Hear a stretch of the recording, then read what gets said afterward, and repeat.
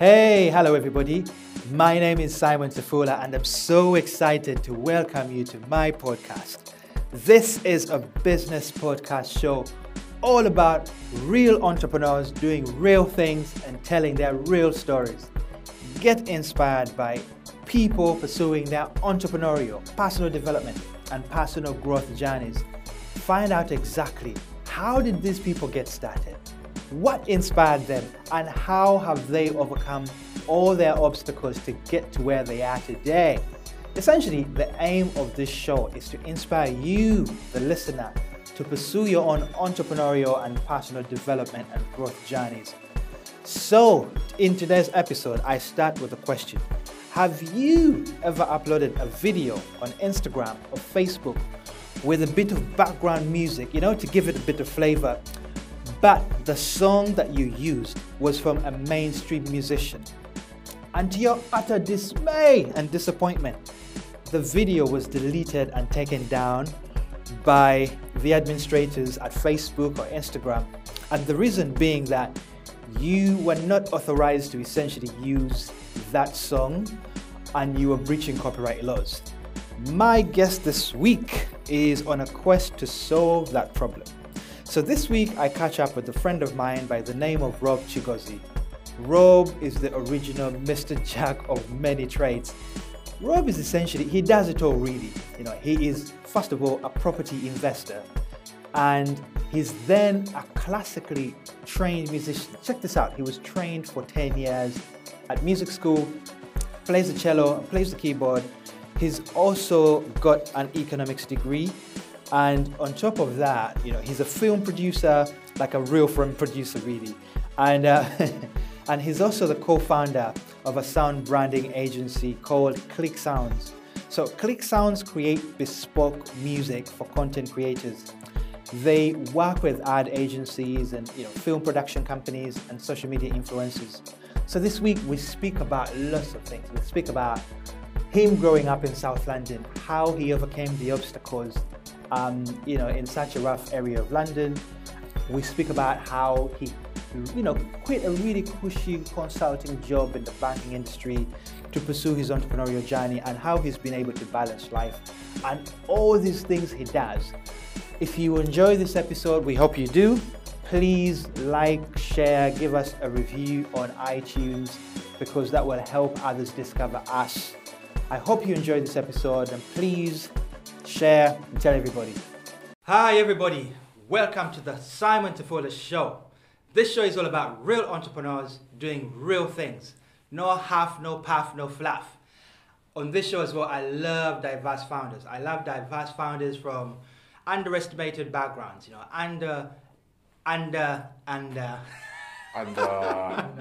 wait, we said... Should I just carry on? You already said underrepresented. What else did you say? Bloody hell, man. Should I just carry on, right? Yeah.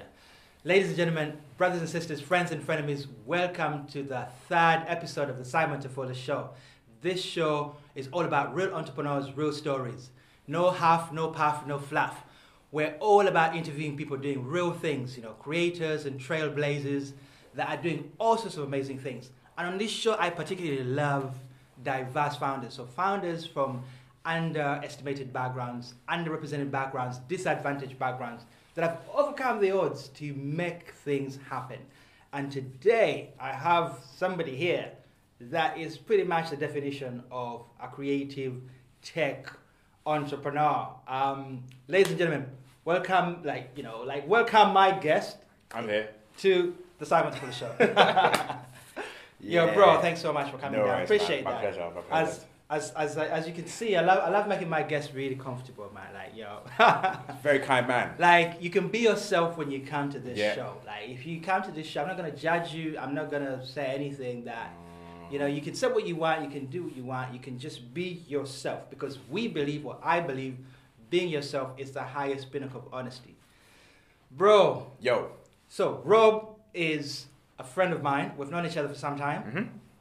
Rob Kigozi does so many amazing things, but where do we start, man? What? Where do we start? Where do you want to start? Where were you born? Where was I born? Yeah. Cool. So, as you can tell by my accent, it's not obvious already. I was born in London, South London, Get me? From the ends. From the ends, cause yeah. So I was brought up in Brixton actually. So Brixton Hill, and then at the age of 11, I then moved literally across the road to like Streatham Hill. So still same postcode or whatever. Yeah. So that was during a time where my parents had separated. Okay. As you can imagine, it was quite a tough time. Blah blah blah. Got a younger sister, so it impacted us. Yeah. You know, to a certain extent. And I feel, you know, for me being sort of the only boy, but also the oldest and the first, it kind of hit me not having necessarily my father figure there all the time. Do you know what I mean? Shout out to my dad though, he does support me and stuff like that, and has been a great support. Shout out to Paps. Shout out to Paps. Do you know what I mean? But obviously growing up through those key stages to kind of transitioning from a boy to a man, it was quite difficult to sort of find my feet in terms of, you know, becoming a man, as it were. So, you know, I kind of had to figure out myself, but also learn from my mum as well, etc., etc. As you can imagine, back in them days, Brixton is not the Brixton that we know of today, which is all gentrified now, right? Gentrified as a I'm not going to use those words, which is gentrified. Do you know what I mean? So, you know, back then, a lot of my peers were doing crazy things, man. They were on the roads, as you can imagine, just, you know, getting in trouble with authorities and that. And to be honest, you know, I look back and I'm like, it wasn't their fault, to be fair. Like, there's nothing else to do. Like, poverty was pretty, you know, insane and stuff like that. But I tell you what, though, just kind of seeing the extremities of that environment where it either ended up in two ways, which was literally prison or 6 foot under. Like death was like, okay, cool, I'm not going to get involved in any of that. And seeing, you know, close friends, even some older like family members getting involved. I was like, no. Yeah. So I'm kind of seeing that from a very young age. You know, thank God for allowing me to have that foresight to know that this is not going to take you far. So I then decided to kind of just become the best I can be from, you know, from that sort of age. Primary school, I was deputy head boy. Secondary school head boy. Wow, amazing. Yeah, sixth form I was a prefect. So I wanted to intentionally get into positions of leadership. Yeah. To then kind of come back to the ends, as it were, and kind of show the brothers and sisters that, look, like, despite your background, you know, the adversity that's happening around us, it's not an excuse to hold you back. Amazing. You understand? So you can overcome, kind of thing. So I've always tried to do that in everything I do. It's always about my people and how I can impact them. So that's kind of, you know, I guess, which then takes me to how I kind of got into entrepreneurship and stuff like that. Actually, before that, one thing as well that helped is my mum put me into like loads of like creative classes. So she actually put me into music. She's the reason why I'm actually a musician, to be fair. So so talk about that story, because this is a really interesting story. So you went to a music school. Yeah, I went to a music school. For how long? I was there. So I went to London Junior. It's called. It's in Clapham Common. It's been so many years. So, but then I went to the Centre for Young Musicians in Lambeth North. Okay. So it was 2 years in the junior school, which is LCYM, I believe, and then it was like the sort of like from 12 to 19. So altogether, I was there for about 10 years. Wow. 10 years and a bit. So I did classical music. Oh wow! Yeah. So you're classically trained music. Yeah, classically trained. Sheku Mensa, know that. Oh my days, that's incredible! Wow. So what do you play then? Cello is my everyone. Yeah, it's my first instrument. Everyone's basically you're Sheku Mensa. Yeah, slightly. Yeah, exactly. Yeah. So done that for 10 years, but I learned a lot of music theory. So it was quite interesting going to music school. You know, black guy learning classical music, but then obviously at home I'm listening to like hip hop and. Do you know what I mean? Yeah. Basically black music. Yeah. Do you know what I mean? From us. So it was actually a very interesting fusion of both, and it helped me to kind of create my own sound when it comes to like production and music and stuff like that. Amazing. What kind of instruments do you play? So you play cello? I then picked up keys just by ear, literally. Okay. I just just started kind of listening to songs and just figuring it out on keys. And that's kind of how that came about, which was quite fun. So and then since then I've tried to I'm trying to learn guitar a bit as well, but mainly cello and keys. Yeah. Amazing. Yeah, wow. So you're basically school. you got to sixth form. At one point, you then decide to go to uni. Like, who made that decision for you? Was that your decision? Was it influenced by your parents or your mom? I think it was partly my decision, but also my parents. They were very sort of like clear in saying that, look, if you want to sort of have at least a fighting chance of getting somewhere in this country, you need a degree, and I heard that, and that's cool, and I didn't mind, and I wanted to go to uni anyways. I felt like, if anything, it's a great experience to just fly out the nest, as it were, live on my own, build my people skills, you know what I'm saying, all that kind of stuff. But also, I wanted to study economics strategically to know that I could learn about macroeconomics to understand the behavior of business, stuff like that in the market, and then eventually use those skills and apply it to what I'm doing today. So it was definitely a worthwhile experience and stuff. Cool. Yeah, 100%. So you then got to uni. Which uni did you go to? I went to Portsmouth University. Shout out to Portsmouth University. Yeah. What was your experience like down there? It was fun, man. Yeah. Listen, it was fun. Funny enough, right? You have the typical uni experience. You know what I mean by that? Yes. Yeah. I did have a typical. Yeah. Do you know? Funny enough, though, my third year was actually my best year, like the most fun year, because typically everyone's like, "Oh my god, like to station and stuff." Really? Honestly, I think it's because my housemates were legends, man. Shout out to Omar and Abs. They were like, it was so fun, bruv. Like I had a really good balance between like work and play in that year. I think I really enjoyed that year. But good experience, great uni. So you finished uni, you then moved back to London? Yeah, moved back to London. And what do you do then after that? So I kind of, what was interesting actually, so I remember at uni, our lecturers kind of sold us this vision of, we're going to get this degree and we're all going to work in great banks and great salaries and stuff, which I was, which I actually was very happy lucky to have left and got a graduate job pretty much straight away, which was great. Great. Yeah, that's great. So I then started doing consulting, basically contract work as a business analyst. So I worked for a few clients. My longest client I stayed with was RBS Corporate Bank, which is now on NatWest, I believe. So Liverpool Street, Bishopsgate. Okay. So I was there for just under 2 years. Okay. And yeah, man, I learned a lot. But interestingly, that vision that our lecturer sold us was most definitely not what I experienced. So on the outside, the building looks great, but on the inside, it wasn't the one. And I'm not going to badmouth them on camera, but it just wasn't the one in it. So, but bruv, this is the thing about the corporate world, right? Lots of people on the outside are really dying to get in, but those on the inside are like dying to get out. It's a crazy thing. It really does. It does really clamp your. You kind of just lose sight of what you actually like. So there's, for me, I'm always creating music and stuff like that. So when I realized that, being there kind of like just damaged my kind of my routine in being creative, I was like, no, this is not a problem, because then I was losing a part of myself. Do you understand? Like, money's great and all, but at the end of the day, we all die with nothing. Like, and you'd rather live a happy life, of course. You know what I mean, with nothing, or be rich and be unhappy. Like, no, like, rather be happy, kind of thing. So going through that just opened my eyes to what happiness is and stuff. So I then realized, okay, cool, I need to start chasing what I have in my mind and my visions and stuff like that. Okay. So did you then decide to leave at that point then? It was actually quite interesting. So I was kind of in the background working on, so for the property stuff. So because I always wanted to get into property anyways. Okay.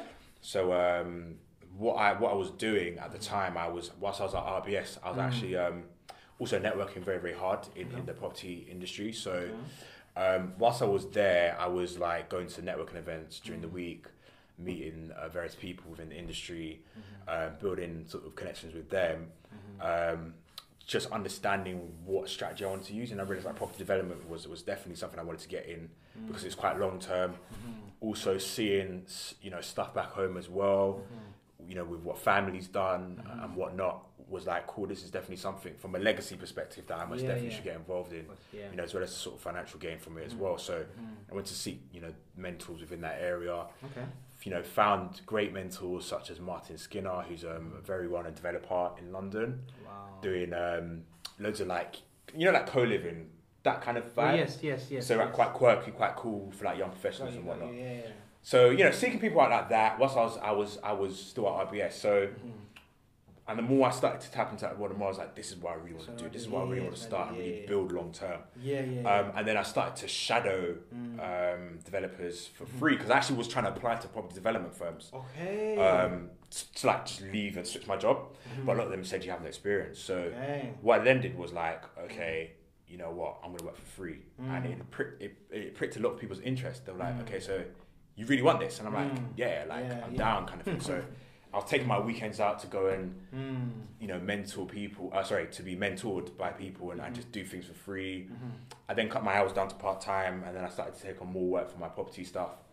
And it just then transitioned and then suddenly I decided to take the leap and just focus on my property stuff and then build other things part-time as well on the side. So, amazing. Yeah, man. So it's been crazy. Like, it's been just nuts the way things have just fell into place. Yeah. Just because I literally decided to almost follow what has been written for me, if that makes sense. Yeah. I mean, so what was the reaction of those around you, especially like your parents, in terms of what was their reaction? Because obviously having African parents, living a stable corporate job, trying to do this thing, like what was the do you know what? Surprisingly, like I think my parents were quite supportive actually. Okay. They weren't as I guess like, why are you doing that for? As I thought they would be. So that's nice. And as you know, like having the support of your parents is always a great thing. Do you know what I mean? So to be fair, they were quite, they've always been supportive to be fair. Even me just like doing music first of all. You know what African parents are like, what's music? Yeah, no. The fact that they took you to music school as well. Exactly. So to be fair, like, can't even badmouth them like that because they've always been supportive. Funny enough, it was more so other people, extended family, and also acquaintances, not friends, I'd say, that had something to say, to be fair. Okay. People that I'd actually worked with as well in the banking sector were like, why are you gonna go do that? Like, you're on a good salary. Yeah. Do you know what I mean? But it's not about listening to their voices because they're sort of projecting their own internal sort of doubts and experiences. Yeah. So to be honest, it's just in one ear and out the other. Yeah. Not gonna lie. That's the thing. Do you know what I mean? So that was kind of the general sort of feel from people. But most importantly, I was getting good feedback from the people that I really care about, which is my family. Yeah. Immediate family, sister as well was very, very supportive, and she's still. And that's all that matters at the end of the day, right? Like, honestly. If they're not paying your bills, they don't. What's the good? Honestly. To do with it. So you then set up a property company. So tell us about this property company. What is it called and what exactly does it do? So my property company is called IDEQ or IDEC, as it's pronounced, the acronym. So it's an acronym which stands for Innovation, Design, Experience, and Quality. I love that name, man. Thank you, man. That's great, man. From a branding perspective. Yeah, thank you, bro. Really cool. Appreciate that. So those are sort of the underpinning, I guess, pillars of what we want to project into everything that we do. Yeah, absolutely. And so we focus on the property development side of things. We focus on two things. We focus on commercial and residential. Residential is typically small to medium scale schemes. Some of the stuff you see around in London. So we're focusing on sort of schemes of 9 to. We can actually go up to as big as 50 if you wanted to, but we're just taking baby steps. So we're working on a 9-unit scheme at the moment. So anything between 9 to 20ish units we'll be comfortable with at this moment in time. Yeah. So we're working on a 9-unit scheme at the moment in Haysborough, which is right on the coast of Norfolk with a senior developer, mentor of ours called Alan Christie, who is director of an educational company, and he's also a developer himself. So we're doing that with him. And then the commercial side is we're working with like blue chip companies, so drive-through schemes, food retail like McDonald's, petrol filling station companies like Welcome Break, Euro garages. So we've got one site that we've secured in Colchester. So we're working with a number of people to kind of push that through. So we're working with Highways England at the moment just to understand the implications of doing something there. We've also recently. We're starting to negotiate on another site in Wales, which is going pretty well. Got some interest on that. So, man, it's crazy. It's Bro, crazy. That sounds incredible. Yeah. I mean, it's just, the thing I love about what you're doing is that with property, there's so many people that have made so much money out of it. And everyone knows you can do this, but not many people actually know how to go about it. Especially if you're from sort of like... 100%. If you're from minority disadvantaged backgrounds. And I did say this to you. About a couple of years ago, I caught up on a Twitter thread that went viral of this girl, I won't say her name, and she was talking about her experience of actually investing. She was like 21, and she had like 2 or 3 properties, and she'd flipped, and she'd made all this money. And we had this conversation. We did. I know. And she basically like made all this money in a short period of time without necessarily using her money. So I think she got mentored. And she wrote this blog post. And I was really intrigued, so I actually reached out to her and I tried to find out, hey, how did you get started? What did you do? And she just never responded. Like I tried, and I just thought, let me just leave it. But the thing I love about what you're doing is that you're doing this very openly, and not just that, but you're actually now mentoring other people, because I know you bring in people, and like you mentor other people and you help them. It's incredible. Like for a lot of people, it's a lot easier to it's easy to kind of like help other people when you're winning. But like when you're not winning, or when you're kind of on the way to winning, it's even more incredible when you're helping others. And this is the thing I like about what you're doing. I'm on the way to winning, man. Like it's important. I think like there's power in numbers. And I feel like, especially people in our community, man, we need to understand that concept. Like we don't like. Oh my god. I don't even know what to say about that. You know what I'm talking about, man. Like, we don't even talk about it like that. But do you know what I mean? Like it's important to like we can all eat.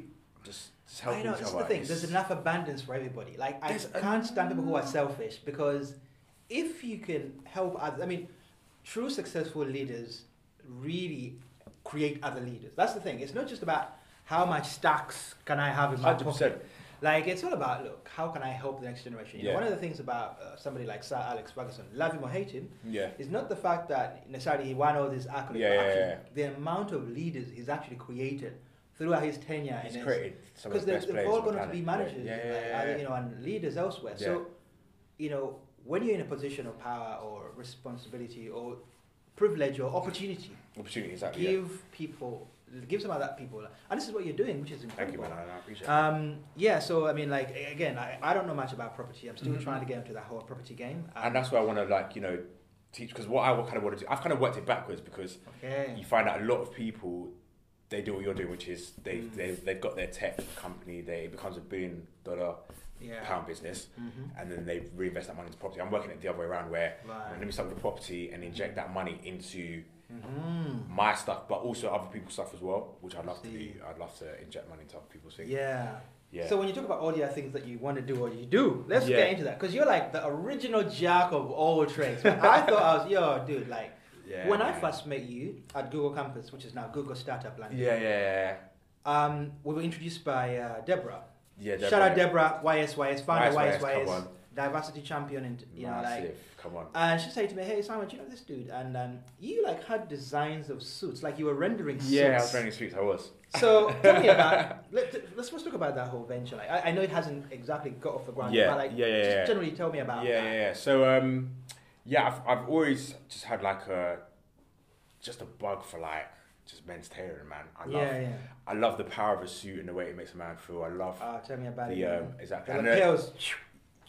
The sharpness. Yo, this guy. This guy is always coming in with a double-breasted suit trying to stake me, Like, double-breasted thing is my thing, double-breasted is quality, like, do you know what I mean? But double-breasted with a turtleneck as well. Listen, ladies, that's what you come out to play. Yeah. So I've always had just a thing for suits tailoring. I feel like it just like exhibits a different kind of energy. Like, of course, yeah. It's like when you wear a suit, you just carry yourself different, man. You feel more, you're more productive. It's crazy. It's weird. So like, so I've always had this idea of just creating like a suit brand which inconspicuously refers to the sort of like nature and the natural design of Africa. So Africa is very diverse in its colour and texture in terms of the landscape. So as opposed to using very generic patterns, I've wanted to use the cool colours of Africa to kind of just get them into a silhouette and project that, and a bit in a more, I guess, from a more inspirational view as well. I kind of want to show more positive view of Africa.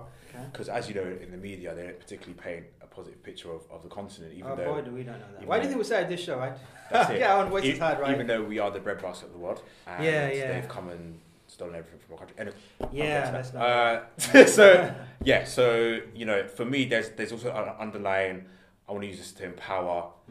And it's not to say that I just want to empower African people, but at the same time, I want to get everyone to educate people and actually understand that at some point in your bloodline, you are African. Yeah, I actually remember there was this BBC program documentary, and this lady, a white lady actually, she said that. So she scientifically proved that each and every one of us has some sort of, you know, Africa is where, as a human race, we fall. It's Africa specifically. Yes. Where we're from. Exactly. Where we're from. Yeah. Anyways, So I kind of at the same time want to bring everyone in being subtle with it. I want to allow people of all colours to wear my stuff. Yeah. You know, even though the main route is Africa. So it's a made to measure brand. Yeah. So what's the brand called? What's it gonna? So I don't know if this is cocky or not, but I named it after myself.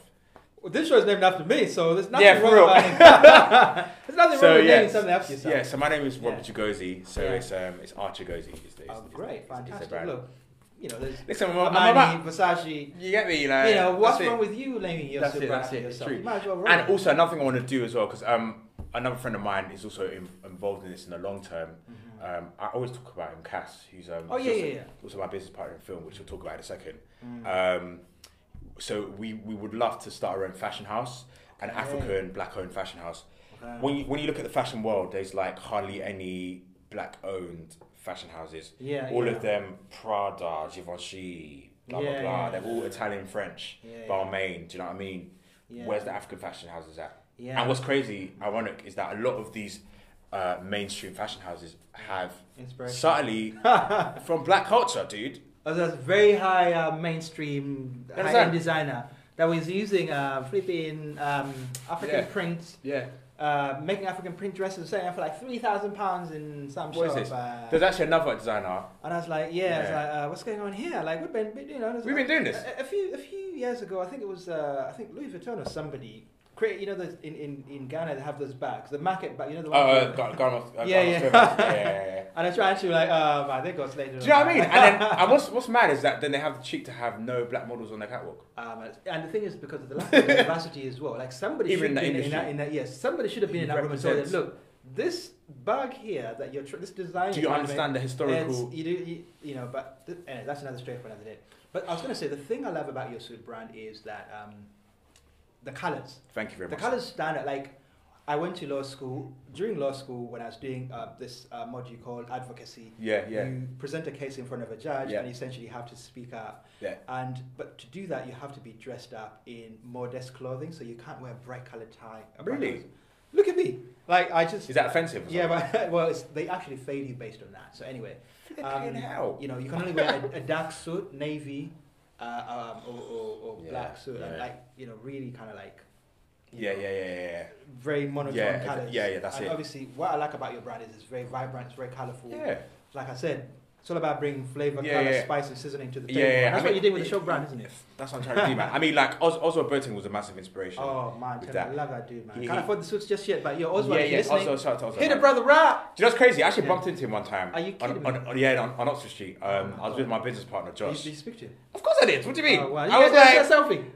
And I did it because he was, you know, you could tell he was in a rush, bruv. He was going to somewhere. He was. I think. So you've met him on Oxford Street. Yeah. I met him on Oxford Street. So I was walking with my business partner. I think we'll come back for a meeting. Do you know what? That day was really weird, and I'll explain why. So we were walking, whatever.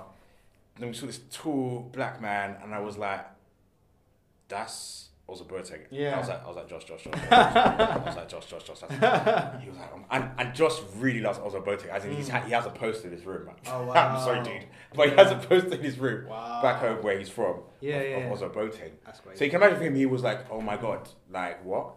So Did you guys actually stop him? I stopped him. I was like, Mr. Boateng, listen, man, I just want to say you're a massive inspiration. Yeah. Thank you so much for what you contribute to our community. Yeah. And he was mad cool. He was like, thank you, brother. Do you know what I mean? I was just like, keep doing what you're doing, kind of thing. And I thought to myself, one day, we're going to be friends, kind of thing.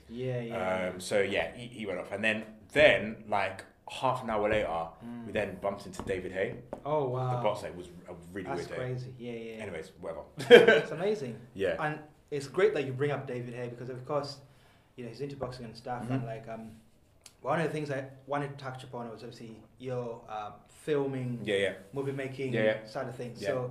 One of the things that I find really interesting is that you have this talent, like you actually have a movie production company. So tell me about how did it come about? How did you start that? Yeah, so I co-own a production company.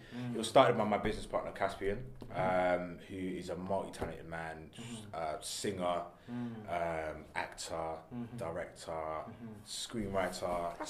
Also a list of accolades, man. Yeah, 100%. No, I can vouch for this guy, man. And he's also, most importantly, very, very passionate about the community and helping young people in our community. Very, very big about men's mental health, especially amongst black men, which is something that, as we know, in our culture is a bit taboo and something that we don't like to discuss. So he's created a number of initiatives to help that. But on the film side of stuff, he started this company called Symphony Park back in 2015. 2015. And he set out to, just very simply create inspiring content that has a long-lasting legacy, kind of thing, a long-lasting impact. So we're very blessed to be friends of the Wall of Comedy, which is run by Javan Wade and Percy Ascot as well. So nice. Now a big Hollywood star. Who are doing their thing. Obviously, Percy's in The Innocents on Netflix. Can we get an award for me and to get him on this show, bro? Drop him a text. And then and Javan obviously doing his thing now. Out in the US and that. Recently brought on as a cyborg. Bro, I was watching Wall of Comedy like maybe 5-6 years ago. When it was just a Facebook thing. And they were just literally the man them on the wall, like.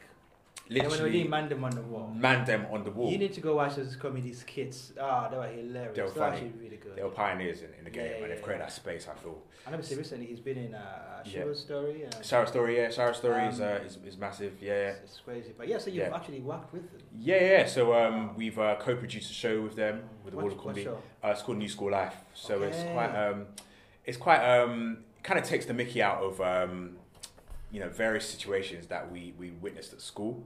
Quite satirical. We've got kind of like older actors almost being kids, as it were, in that school environment. So Cass plays the teacher, Mr. King, and then we have various other actors there as well. Casper is quite good, man. Definitely. You guys need to connect, man. Like he's definitely someone knowing, someone to know. Sorry. And now we're sort of.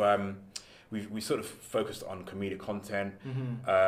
We want to do feature-length films as well. So we are in the midst of writing 2 scripts. Wow. One for like almost like an Afro-futuristic type what kind film. of type of what kind of vibes?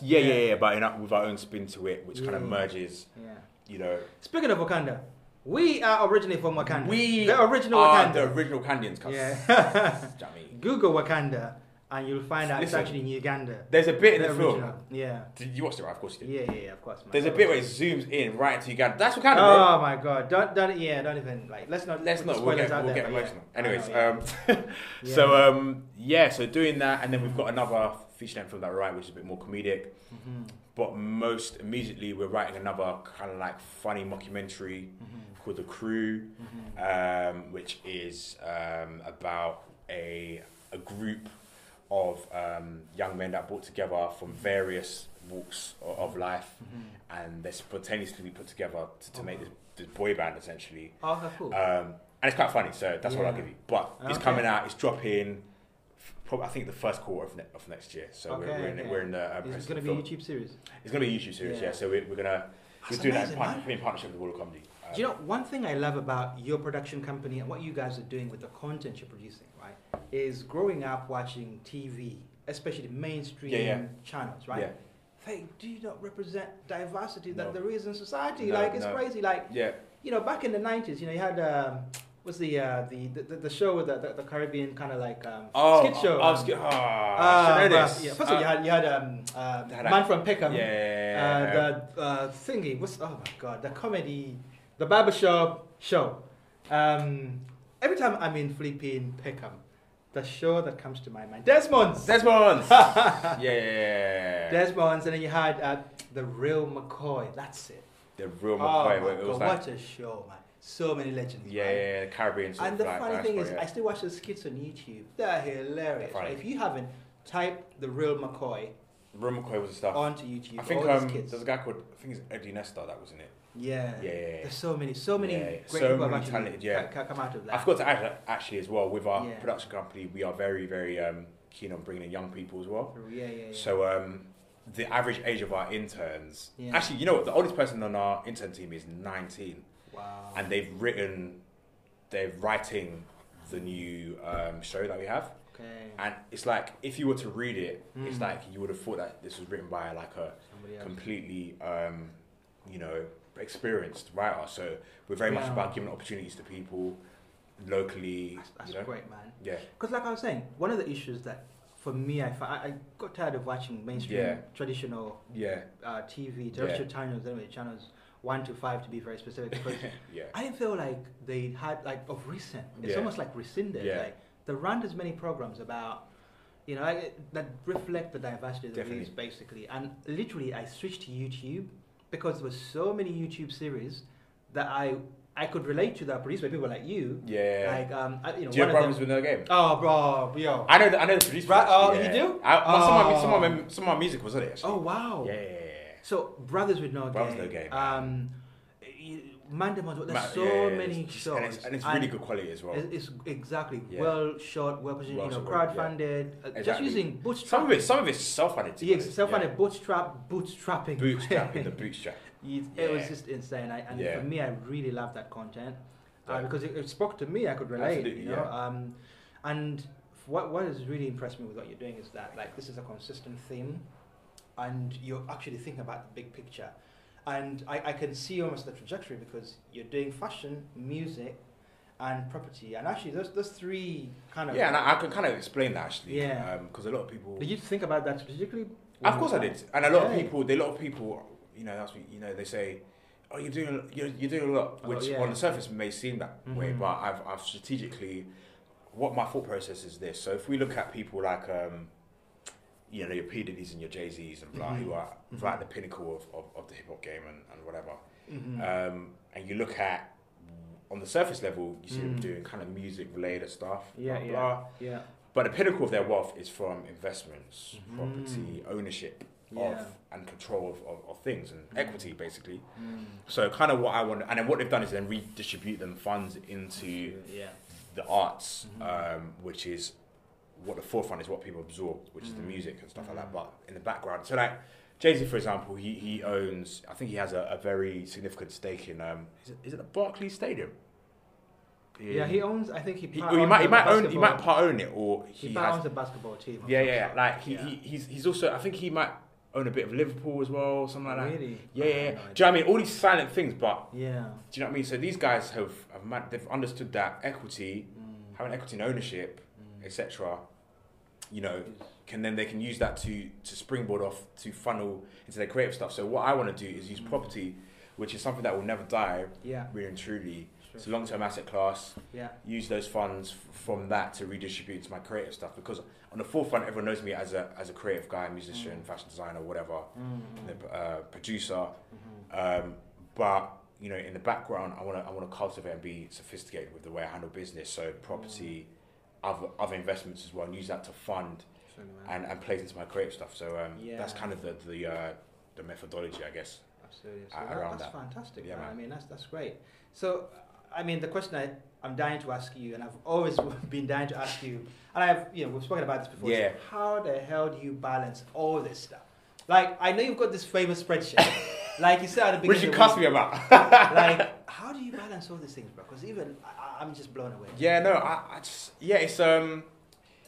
I just focus on tasks that move things forward. Okay. Leverage is a massive thing. So people. Is that how you prioritize, basically? Yeah. I kind of I kind of focus on tasks that actually utilize my skill set. Okay. So to give you an example, my property business, where Josh is the numbers guy, like spreadsheets to hell. I can do spreadsheets, but I'd rather not. I'm sort of more bringing people together, infrastructure, strategy to an extent in terms of the vision, anything to do with design. I literally only deal with that. Okay. Josh does all the numbers, etc. So I find I'm doing what I love. And you know, like when you do what you love, like you just kind of, it just happens. You don't even think about it. Yeah. Like there must be times where you've been on your laptop and you look up and hours have gone by because you really enjoy what you're doing. That's kind of how I feel on a day to day, right? Okay. So you have well-defined roles in terms of every single thing that you do. every single thing I'm doing is well-defined, and I've got leverage in terms of, like, you know, giving expertise to other people, which you know, because I'm not gonna, like, for example, I don't know, for my suit stuff, for example, I haven't decided to set up like a factory or whatever. My specialty, so I leverage that out to, you know, a company that can do that for me. Okay. Do you know what I mean? So I've managed to work out a system to make made to measure suits very made very easily and quite cheap in comparison to the market. So it's all about really leverage, and you know, it's not leverage to say that you're sort of using other people. It's more so that there's a win-win there. Do you understand? So that's what I mean by leverage. So it's a collaboration. It's collaboration. That's what I mean. I should have said collaboration, actually. So it's collaboration, but then also having an idea of, okay, where's my time placed, etc. Yeah. And then, you know, I've got this really complicated document that has. I've seen it. Where, you know, you just sell it as a template. Sell it, people will buy it, man. Actually, one time I did tweet. Yeah. I did tweet, and I just said I have a template, and bare people got back to me, man. Yeah, man. It's crazy. So it's basically a framework for executing tasks and priorities. Yeah. So like, I know what I'm doing. On Friday at 1 p.m. Like, do you know what I mean? Yeah. And you know, a lot of people might say, "Oh, you're a bit of a control freak," but I'm more productive, man. But that's how you get things done. I need to get done. You know, I think I've had that quote that, you know, if you want something done, give it to a busy person, right? Because they will find time. And this is the other thing, you know. You find time. Yeah, if something matters to you, you find time. Right? Yeah, you find time. So, you know, balancing that. But also at the same time, I do. There's a need to also take care of the mind as well. So I'm very, very heavy about that. I'm very passionate about that. It's great you should say that. Let's first get into a couple of things before we get into the taking care of your mind thing. So, challenges. What I want to know is, like, okay, what kind of challenges have you faced through this course of, you know, trying to get your projects off the ground? Like, are there any, like, 2 or 3 specific things that you can point into, and how have you kind of overcome from a personal perspective? It's personal. Yeah. I mean, this is professional. I don't know. Whatever. Yeah. So, I've actually experienced ageism. You know. Are you kidding me? Yeah, man. Is that in entertainment? Is that in a... No. It's mostly in the property. Property? Yeah. Or they think you're too young? Yeah. And on top of that, the obvious. Oh, yeah. It's kind of like, how are you here? Yeah, kind of thing, to be very open and raw, because this is what it's all about. Yeah. So it's been an interesting journey. I mean, so one way I've managed to do that, because a lot of people are like, how did you get into property so quick? What I've done is that is the question. Yeah. So it's about, the first thing I did was to seek out mentors. Seek out mentors, man. Knowledge, bro. Like, a lot of people try and go around trying to figure it out. Like, go to someone who's done it before. Learn from their mistakes. And, you know, then take that model and to an extent make it your own, I guess. Use the foundations of that to build. So, you know, I'm very lucky enough to have not made any, like, ridiculous mistakes, because I've had mentors. I'm sure that if I didn't have these mentors, I would have lost. Yeah. But the other thing as well you've done is you've upskilled yourself. So you really spent a lot of time studying and reading. Yeah, I've been studying for a minute. And this is the thing. A lot of people kind of just want to jump into stuff they don't understand. What you've done is you've taken time to learn. And this is one thing. I did that for a good year. I did for a good year and a bit, where I legit was setting up my team and finding all my professionals, etc. But I was learning. I didn't do anything, just but learn. Yeah. And that really helped. Amazing. So anyways, ageism. What are the challenges? Ageism. What else? Yeah. Coming with a bit of flavour. Some people can't take the spice. Can't take the seasoning. you know, that obviously, you know. What about raising money? Is that Raising money. Because obviously property prices, money. Big stacks, big fines. Raising money, yeah. So again, this is another question. Like, how are you raising this money? You know, you don't have to have money yourself. It's about raising and raising money from other people that have money. So, you know, again, you create a win-win situation. So I know people that have a lot of money, but don't have the time to do the project themselves, but understand that property is a great vehicle to build. You know, great ROI returns over a 12-month period. Better than what they're getting in the bank, right? Whereas I have the time, no money. I'm not gonna lie. But I have the team and experience, so they can leverage that, and they have trust in that I can deliver the desired return. So you essentially put together a deal. You source. And you kind of put like all the moving parts. So as a developer, a lot of people forget that as a developer, you're not going onto the site and laying the bricks. You're not doing that. As a developer, you are. The analogy I like to use is that you are the conductor of an orchestra. So each person in the orchestra, from the violin section to the brass section to the percussion section, everyone is a specialist in their own areas. But then the conductor is the one that makes everything move, and the tempo, and you know how everyone communicates. So that's essentially my job, which is what I'm very, very good at, is sourcing the right people, getting everyone to communicate, creating that project delivery, etc. So that's what developers do. But then, you know, one thing I do mainly a lot from day to day is raising money. So you know, how's the experience been for you? It's been interesting, actually. There's been a lot of tests, but do you raise from individuals, from organizations? So typically individuals. So high net worth individuals. High net worth individuals. So I'm blessed to have been introduced to various circles, people who have believed in me. I guess I've sold a good story, I guess. You're like a super champion networking person. Like, honestly, you took me to an event, the Chairman's Network, and it's like a group of like middle-aged executives. Top, minimum. Like top exec CEOs. Top CEOs, heads. Dude, you got to surround yourself with the people you. I was like, how the hell did this dude get here? I was nervous just being there, but like, you know, a lot older, from completely different generations, different backgrounds, but you stand out like a sore thumb. You stand out, you definitely do. But you have to network to be able to make this. You've got to do it, and I think one thing that I've been very good at doing is kind of just, it's kind of a crazy thing to say, it's just like in a room, just kind of forgetting that I'm the minority, if that makes sense.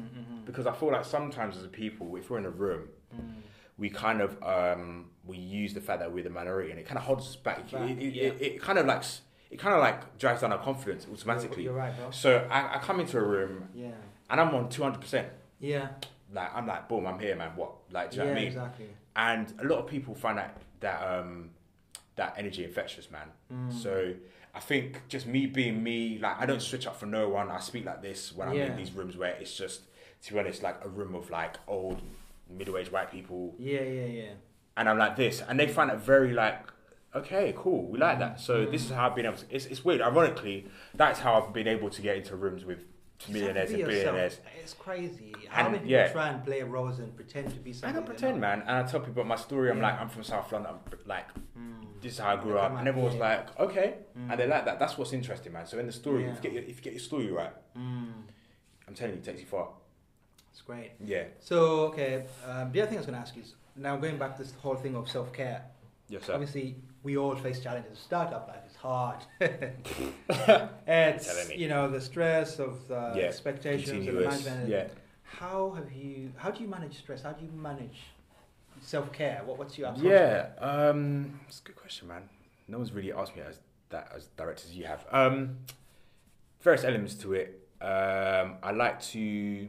I know you go to the gym super early in the morning every day. I go to not every day, but I do go early in the gym as much as I can, typically 3 to 4 days a week. But there's also a need. Evidently. Thanks. But also, one thing I do is try to create as much silence as possible in my day to day. So what do you mean by that? So I switch off all my notifications on my phone. Oh, that's great. Oh, that's so. I check things at my time. So WhatsApps and Twitters and blah. Because it allows me to. Because I used to struggle with a thing where I used to indirectly, like, you can't help but watch what is happening around you, like what, of course, in a world where I'm blessed to be around people that are doing crazy things at like dumb ages, like your Javans and your Percys. And when you say crazy things, you mean like amazing? Like amazing, yeah. So that's what I mean. Yeah, crazy, like amazing things are like crazy ages, and then subconsciously you can't help but think like, how comes? What am I doing to not? Do you know what I mean? So there's a day where I just need to switch off all my notifications or something. Do you know what I mean? I'm just gonna, because then it kind of just automatically stops me from going onto social media and stuff like that. Yeah. So there's a need to understand that, like, believe in your own source. That's a phrase that I love. Believe in your own source. Okay. Do you know what I mean? Source as in peri sauce, or like as in your source is like, it's that thing that you have that no one else has. Do you know what I mean? That thing that makes you Simon. That thing that makes me Rob. Okay. Do you understand? So that's your source. Yeah. Like no one came up, like no one else could have come up with anything other than you. That's your source. Like no one could have ever come up with IDEC. Yeah. Other than me, that's my source. So yeah. Believe in your source kind of thing, and there's a need to just stay on that trajectory. So once you have that self-confidence and this unwavering faith that you can, do what you need to do, and that your timeline is your timeline. Yeah. Then honestly, you de-stress. Okay. So you kind of have to create as much peace as possible within the grind. Yeah. Although there is a lot of noise, but you need to create as much peace as possible, and that's what I've managed to do. There was a point it wasn't like that at all, because I was getting people pulling me left, right, and centre, and you also got to be firm with people and just let people know these are my boundaries, man. Don't do that. Yeah. I switch off on Saturdays. I learned to say no as well. Yeah, that's really important. I've learned to say no as well. That's really good for health. It's helped me. There was a point where I was doing everything you can't say no. Yeah. Above and beyond for people, and it was. And first of all, I'm really grateful that you take time out to kind of come and co-host the show. And come on, man. And hold me down, like honestly. Bro, listen. Hard out here, bro. Listen, I Yeah. So I appreciate that. Because I know you're really going. busy. I know you're really busy. You got so many things doing. No. Honestly, bro, like I've got to make this really clear. Like when I first moved to London 3 years ago, it was hard, like incredibly hard. Absolutely. I haven't really got a family here. It's just like I don't really know people. I'm just on a grind on a daily. Absolutely, yeah. And I do my little motivational videos, whatever. But to tell you the truth, the reason I started doing those videos is because there was nobody kind of encouraging me and motivating me. Kind of like, and I felt like I had to wake up in the morning and do these affirmations and kind of look myself in the mirror and be like, "You are there. I can do this. Yeah. I'm gonna do this." Yeah. And because I had to remind myself constantly. But I'm so glad that I met you, because you help me. Like you ring me up and you're like, dude, like how you doing, man? Like how? Yeah, man. Yo, man, shout out. Like just keep grinding. So, WhatsApp, and this voice is note, whatever. This is what I really appreciate, like the friendship we have, but also most importantly, like your giving ability, because you always outward looking, not just intrinsically. Like you're always out there, kind of helping us. So I really appreciate that. Yeah. So, and I think that basically that always helps in terms of healthcare, of self-care, because people always say that giving actually makes you feel better. It makes you actually feel much. It's a nice thing to do. I feel a lot of satisfaction in just helping, and I don't necessarily have to get anything back. To be honest, I'm not. There's so many times I've just given to people. I'm like, exactly. So you're very, very giving, which is great. I'm cool with it. So so basically in terms of self-care, you work out, you switch off your notifications, you separate work from you know what I mean, work from play, just take a minute out. You've got faith as well, like you know. Yeah, I'm very much a God-fearing man. God-fearing man. Although every once in a while you like to indulge in some extracurricular activities, but it's good. I mean, Yeah, one thing I always say is that sometimes we need to switch off from we need to stop searching for resources and search for the source. Right? Like, jeez, coin that. Love that. That's dope. Stop searching for resources and search for the source. The source. The source. Not very, very source, but the source. The source. Whatever that source might be, the universe, God, whoever, just take some time out and just focus on Yeah, man. Just switch notifications of, when I see all this stuff, or delete Facebook, delete this. Like, actually, that's not solving the problem. It's not. You need to learn self-control.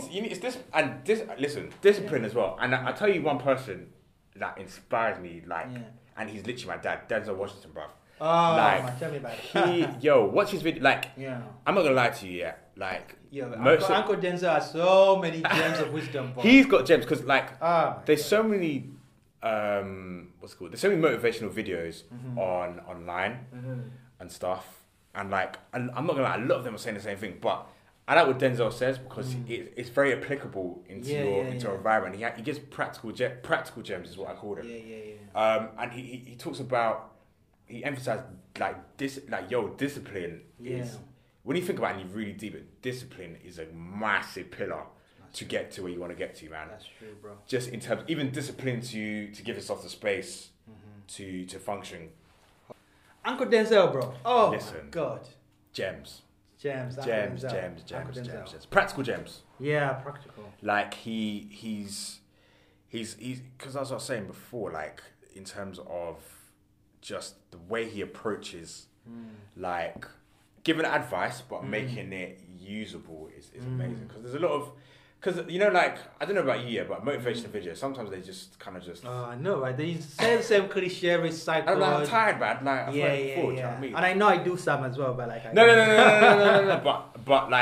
But yours, no, because that's not right. Yeah, no, but you're wrong. But you know what? You know what Denzel Washington does? He puts his own personal spin and thing. He's quick with it. He's with it. One of the things he said that really kind of got me. I mean, he's so many things, right? Of course, yeah. But like the thing that he said that he said, those that do. I know you like this one. You say it to me bare times. Yeah. Those that do. Those that don't do, talk about those that do. Let me repeat that. Those that do. Those that don't do, talk about those that do. So here's the thing, right? If you are sort of like in the startup ecosystem or whatever, everyone is always going to like some talk and some panel and some this. And don't get me wrong, networking has its place, it's valuable, but it gets to a point where you just have to crack on with things. You can't like, and everyone is out there just talking. And I've been guilty of it in the past too, but now I just focus on getting things done and executing. Yeah. And just don't talk about whatever. Who cares what the competitors do? Just focus on what. Do you know, funny enough, because you said earlier that I'm the networking champion. But listen, like as of recent, man, I ain't been networking much. I'm not gonna lie to you, man. I've been doing. Yeah. Because I mean, networking. I mean, I love networking. I love people and stuff, and I do it every now and again. So like recently, I went to with my my colleagues. We went to like this law firm. They were really, really good, great contacts there. But now where like there's actual things to do, there's actually I can't lie. Like I'm very picky with where I'm going and where where I need to go to basically. Yeah. So the whole idea is that there's so many mentors out there, not just people we know in life, but actually there are people that you can see online, you can watch online or read a book online, and these individuals basically will. They're mentors. Yeah, they'll kind of inspire you and motivate you and kind of give you insights into a way of kind of approaching your life. Approaching your life and the various things you're doing. And doing things. But yeah, absolutely. Uncle Denzel has so many gems. Uncle Denzel is definitely one person. I personally love a bit of I love a bit of stand-up comedy. Oh my God. Who's your favourite? So many, man. We could be here all day. Obviously the mainstream. Yeah. I love what's his name? I love a guy called Paul Mooney. Paul Mooney is listen. I can't even repeat some of the things he says on this show. Paul Mooney is incredible. His demeanour is mental. Love him. Chris Rock really smart. Chris Rock. Like the fact that he actually didn't really go to school and like he's so smart. Like of course Chris. Chappelle. Oh man, we grew up on the Chappelle show, didn't we? Yeah. Skits are just legendary, man. Chappelle. Yeah. So for me to kind of unwind, like I just switch off. And this is the thing. I take a day off. So Saturday for me is my day off. Switch my phone off. But like at least put it on airplane mode. And I try and read. I try and catch up with friends. I try and like just kind of just have me time without any kind of distraction. I'm very strict about that with my people. I'm like, if we're gonna hang out, don't talk about work, please. Yeah, exactly. Like, and I try to stay in the moment as well because you're having dinner with people, you're having drinks. Just be in the moment, man. Just put the phone away for a minute. Human interaction is very key. So yeah, in terms of all the things you've done so far, like what have you learned? Like, are there any practical tips you can give to anyone that is just kind of starting out in the creative sector, in the property or in fashion or in music? Like, what is? By the way, before we even get to that, cool. Let's really drill into this music thing. Okay.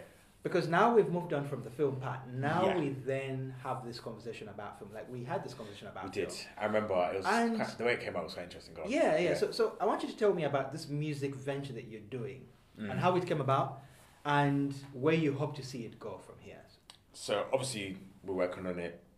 Yeah. So basically we had a conversation together. So I remember we were coming up work life. I think I was like, I was complaining about my part-time job, and I was just like, oh bro, like, exactly. It's fun to work and make money from like what I love doing, blah blah blah.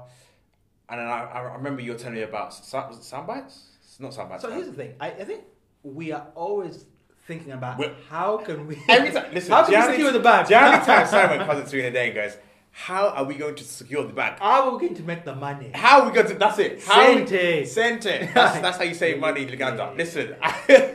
So you have a music venture. Tell me about it. How did you come up with it? Yes. In a nutshell. So Click Sounds. Yeah. How do you spell it? Okay. CLIQ and then Sounds. Yeah. Exactly. So clicksounds.com. Yeah. Yeah. So it came out obviously from between a conversation between us two. We're trying to figure out how can we secure the bag. How can we secure the bag? How can we make more money? Sente. We want money. Exactly. In Uganda, right? So obviously you're telling me about the whole thing about the fact that sound branding and the fact that people online, that content creators are having trouble with that. Yeah. Because for copyright, etc. Absolutely. Yeah. And obviously I'm being taken down all the time. Exactly. Yeah. And I'm a producer myself, so you're like, why don't you create music for content creators? Yeah. And I was doing that already, but I wasn't being paid. Yeah, so exactly. Then we also had the broader idea of making this a platform for other people similar to myself. Yeah. Connect those people, sound designers, music producers, composers, instrumentalists, blah, with some of these platforms, whether they be social media influencers, kind of small to medium-ish brands, then to the higher tier studios, film studios, agencies, and but then what the key is that it's bespoke. Yeah. Do you know what I mean? So it's like a brief is sent from the clients to people on our side, and you find that the only things that are available at the moment are really kind of stock music basically.